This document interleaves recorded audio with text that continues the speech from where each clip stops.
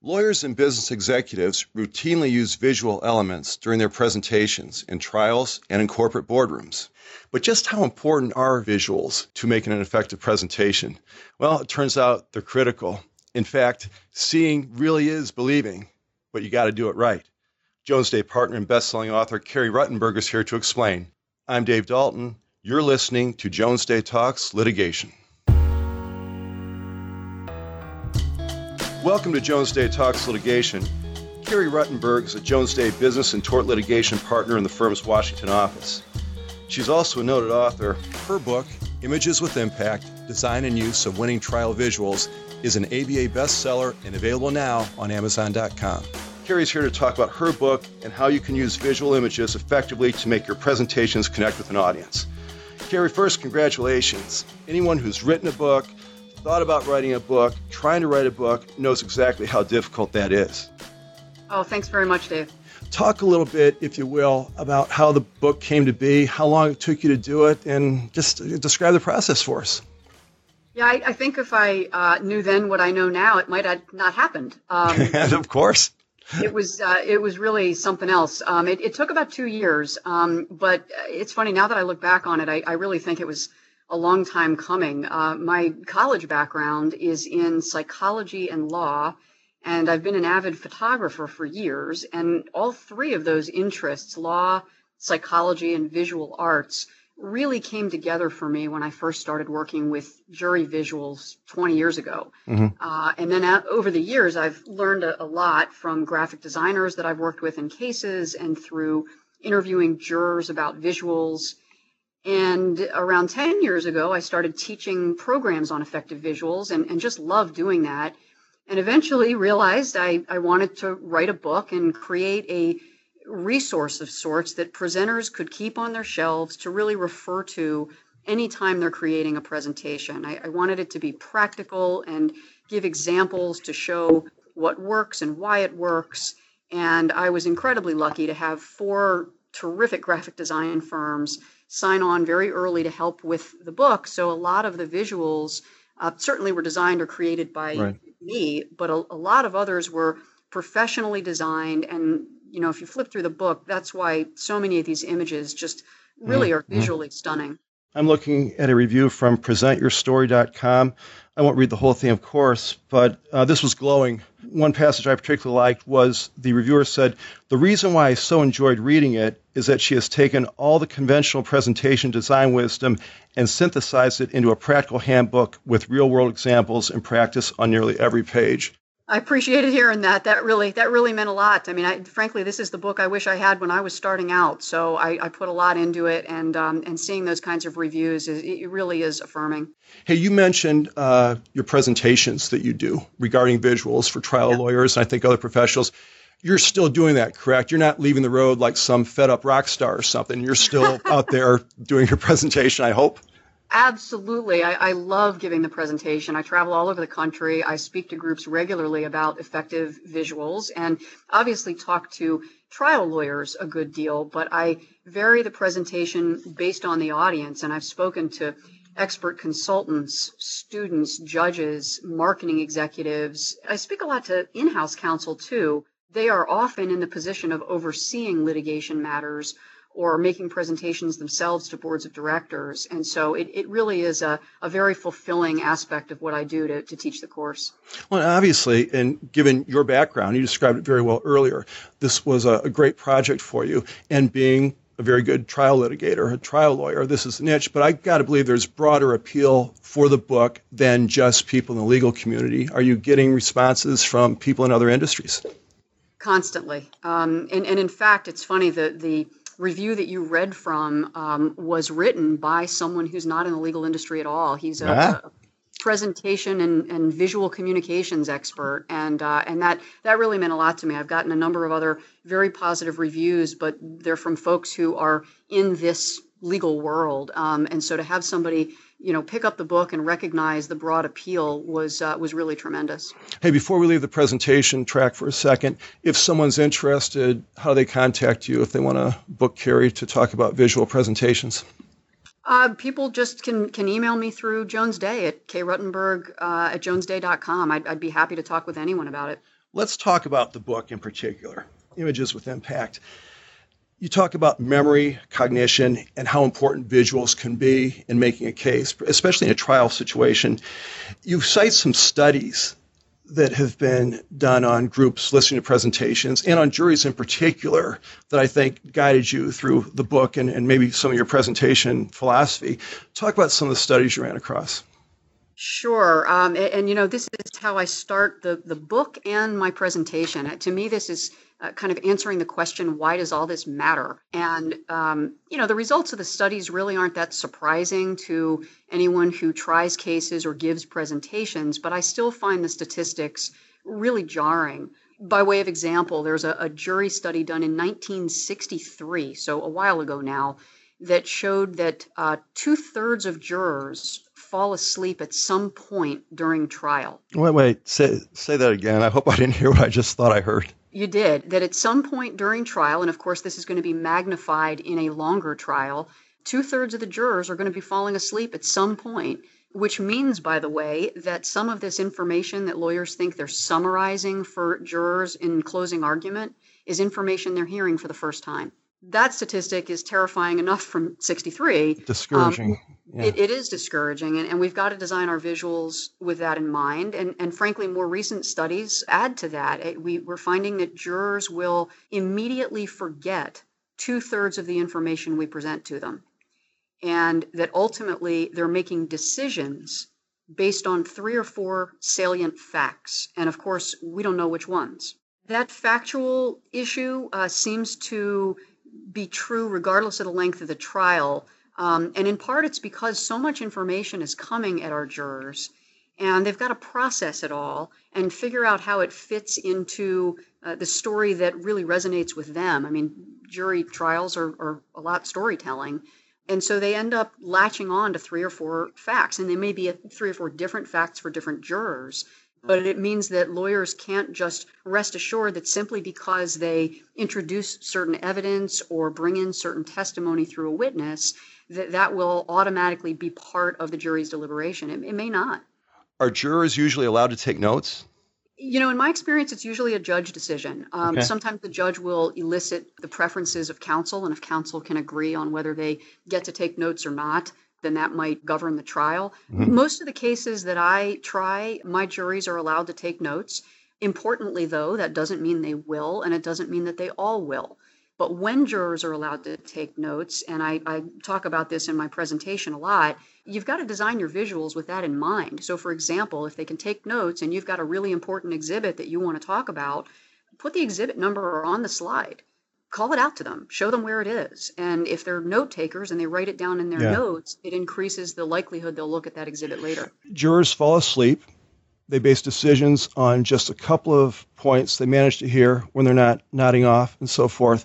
It seems like visuals are very important in terms of getting over those kinds of challenges you describe as a presenter or as a trial lawyer in this case. Are professional presenters using visuals effectively enough?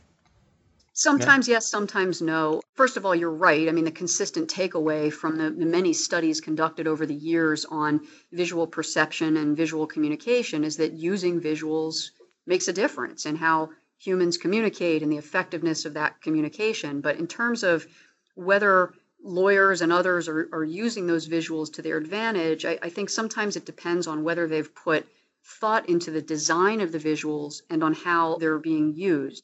Let's be honest, right? Most of us just type the text we intend to speak onto the slides. Sure. Next to little circles. And the problem is there's nothing visual or visually memorable about that. When we do that, we're just using the slide as a crutch. It's really to help us. And what we need to do, to your question, using visuals to our advantage, is really flip the thinking and design the visuals with the audience in mind, whether that's jurors, judges, clients, students, customers, other professionals, and I would add whether we're showing those visuals on computer-generated slides like in PowerPoint or another program, or whether we're using lower tech mediums like enlarged boards, or even if we're just submitting visuals on paper in an expert report or a summary judgment motion. At a very basic level, you talk about when someone's starting out with visuals, you say, ask yourself as you're preparing, what is the point? What do you mean by that? And step us through how can that help you create better visuals? Absolutely. Well, I do urge presenters to start by asking what's the point, and then keep asking that as they're designing their visuals, and do it again when they're done. And it's really because there's a natural tendency when we're designing visuals to let the design overtake the data or the message that we're trying to convey. And that happens with any kind of visual, including just text-based visuals where we include way too much text. But it's especially true when using more graphically oriented visuals like maps or timelines or diagrams. The point might be showing where companies are located throughout the United States. But then we use a map that's got all sorts of distracting topography, or we label irrelevant state names and oceans, and we just don't need any of that detail. It's distracting and detracts from the message. So instead, what I urge people to do is keep asking, what's the point? And then design the visual to address that and only that. We're talking with Jones Day partner Carrie Ruttenberg. She's the author of Images with Impact, Design and Use of Winning Trial Visuals. It's available now on Amazon.com. Carrie, if you had to single out one thing, what's the most important thing to remember about creating and using effective visuals for presentation purposes? I guess I would go back to really what is the whole theme of my book and the presentation, which is that everything we show our jurors, and I might expand that to any other presentation audience, really should be designed to advance at least one of three goals. And I talk about this all the time. Mm-hmm. We need to help our audience understand, believe, and remember our messages. Understand, believe, and remember? That's exactly right. Okay. I think all three of those, as long as everything we're saying and everything we're showing is designed to advance at least one of those goals. It might advance more than one, but to me, that's the most important takeaway. And I think if I had to pick one tip for accomplishing all of that, it would be to keep in mind that every single element on our visuals should be there for a reason. Everything, every word, every line, every photograph, every event on a timeline. Each of those elements takes some of the viewer's attention to comprehend, so we have to make every element count. Well, you made the point earlier, and we talked about it at a little bit of length in terms of how rare and precious attention is in a jury setting. So I guess you need to make the most out of every opportunity, so everything in your visual presentation had better be there for a darn good reason, and there ought to be some sort of takeaway for the person seeing it, I would think. Well, I think that's right, and I would add to that in the jury setting, you may only have one shot at presenting this information. If this is a demonstrative and it's not admitted into evidence such that it goes back with the jurors and is in the jury room during their deliberations, if they didn't get it the first time and the only time that you displayed that visual, you don't have another chance. Whereas some other presentations that we do, that I do, you might leave a copy of your slides or give them a handout, or frankly, they can ask questions in the middle of your presentation. And the jury setting is incredibly unique. So I think what you said is really critical to keep in mind in a jury setting. When you talk about common visual tools, you go into some detail in the book. What do you mean by those and how do they work? I do go into detail on common visual tools, and they're things like maps, timelines, charts and graphs, photographs, diagrams. We rely on tools like that very often because they're effective. They're strong visual communicators when, of course, they're designed and used effectively. And that's a good thing because part of the benefit of those tools is their very commonality. And that's why I spend a while talking about that in the book and certainly in my presentation. I mean, when we see a map, we instinctively know how it works and how to read it. And the same thing can be said about a timeline or an organizational chart. So when we're presenting those common visual tools, we don't have to waste time explaining how a map or an org chart works. And that allows us to focus, instead of on the design, on the substance of the visual, the message that we want people to understand, believe, and remember. Yeah, I noticed too, and this surprised me a little bit when I was going through Images with Impact, you spent a lot of time talking about graphic design. And I know that's part of your background and certainly an interest, but you talked about graphic design and principles and so forth. Why is that important for a trial litigator or a professional presenter to understand graphic design principles, how it works? It really boils down to the fact that, to me, effective visuals require effective design. And we don't always have the luxury of a graphic designer on our trial team or the ability to hire a professional to create our presentation slides.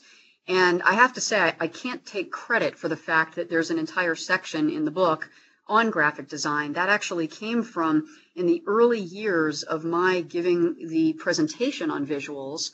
I didn't include a graphic design section, and I would have people come up to me afterwards and say, gosh, that was a great presentation, learned a lot, but we don't always have a budget for somebody who knows what they're doing. Are there any tips that you can provide? And that was so well received in the live presentation, and I still do it, that I included it in the book, because understanding some really basic graphic design concepts can make a huge difference for presenters. And that's both when we're creating our own slides and, frankly, when we're editing slides that were made by someone else. So if it's an assistant or a paralegal or an associate or another colleague, or even a professional graphic designer, if you understand the concepts and, frankly, the vocabulary, the communication is much more effective and efficient. And ultimately, the effectiveness of the visuals depends on how clearly they communicate the message, and the design, graphic design principles, the design of the visuals is really key to that. And that visual tone is going to impact everything, including the viewer's perception of our credibility. Sure. And I think not only does being able to talk the language help you put together a better presentation, either yourself or whoever's assisting you with that, it can also open up a door to some more creativity too. You have these things at your disposal, and you start becoming familiar with concepts. You can surprise yourself sometimes at what you might be able to come up with. So I think it's good. I think that was my favorite part of the book, but I'm not a professional reviewer, but I thought that was an interesting chapter. I enjoyed it. One more thing before we wrap this up, and this is not just about visual presentations or litigation work, but there's this movement afoot in society. Everybody wants things simplified. Simplify. Less is more. Shorten it up. Make it simple. You know what? In a trial setting, probably there's certain information, certain data, certain facts, certain whatever that doesn't lend itself to simplification, number one. Number two, there are going to be instances where the complexity actually works in your favor. I mean, for the people you're representing, complexity is inherent or important to your case. How do you cope with that in terms of what works visually? How do you boil down something or make it palatable, I guess, even though it's complex? It is, and I have to say, Dave, I mean, that is an essential point, and I think very insightful one that just gets lost in the shuffle. And as you say, sometimes the very message that you want to convey is complexity. And I would say not even just in the jury setting, but even when you're speaking, you might be trying to talk to a board of directors and explain how complex a particular problem is, or explaining something to a government agency, for example. You might want to show a lot of something, a lot of reasons why someone might have acted a certain way, or a lot of efforts that a company took to comply with regulations. And so busy or complex visuals may actually be important because they're creating a visual memory of an important theme. So to your question of how do you cope with it, I guess I'd say two things. First, when complexity is the message, we shouldn't be looking to simplify. What we're trying to do is clarify, present the information in a clear way, or it won't be understood or remembered.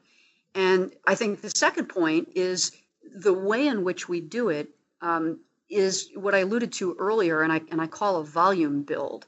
It's basically you end up with a complex visual, but you build it in front of the viewer's eyes, whether that's a jury or another presentation audience. And so whether it's concept by concept, or, for example, if you have a flow chart or an organizational chart and it gets very complicated, building it in front of them, it doesn't take any longer to show 3 points on 3 separate slides than those same 3 points on one slide. So if you present the information in a careful, controlled way, then you're explaining and helping foster understanding where the end point you get to is the very complexity that you want to convey. Carrie Ruttenberg, this has been great. The book's a game changer. The review's been absolutely stellar and justifiably so. Contact Carrie at kruttenberg@jonesday.com. That's KRUTTENBERG@jonesday.com. We have another conversation with Carrie coming up. She'll explain how to spot misleading visuals in courtroom illustrations, marketing materials, and just about everywhere else. Thanks for listening to Jones Day Talks Litigation. I'm Dave Dalton. We'll talk to you next time. Thank you for listening to Jones Day Talks. Comments heard on Jones Day Talks should not be construed as legal advice regarding any specific facts or circumstances. The opinions expressed on Jones Day Talks are those of lawyers appearing on the program and do not necessarily reflect those of the firm. For more information, please visit jonesday.com.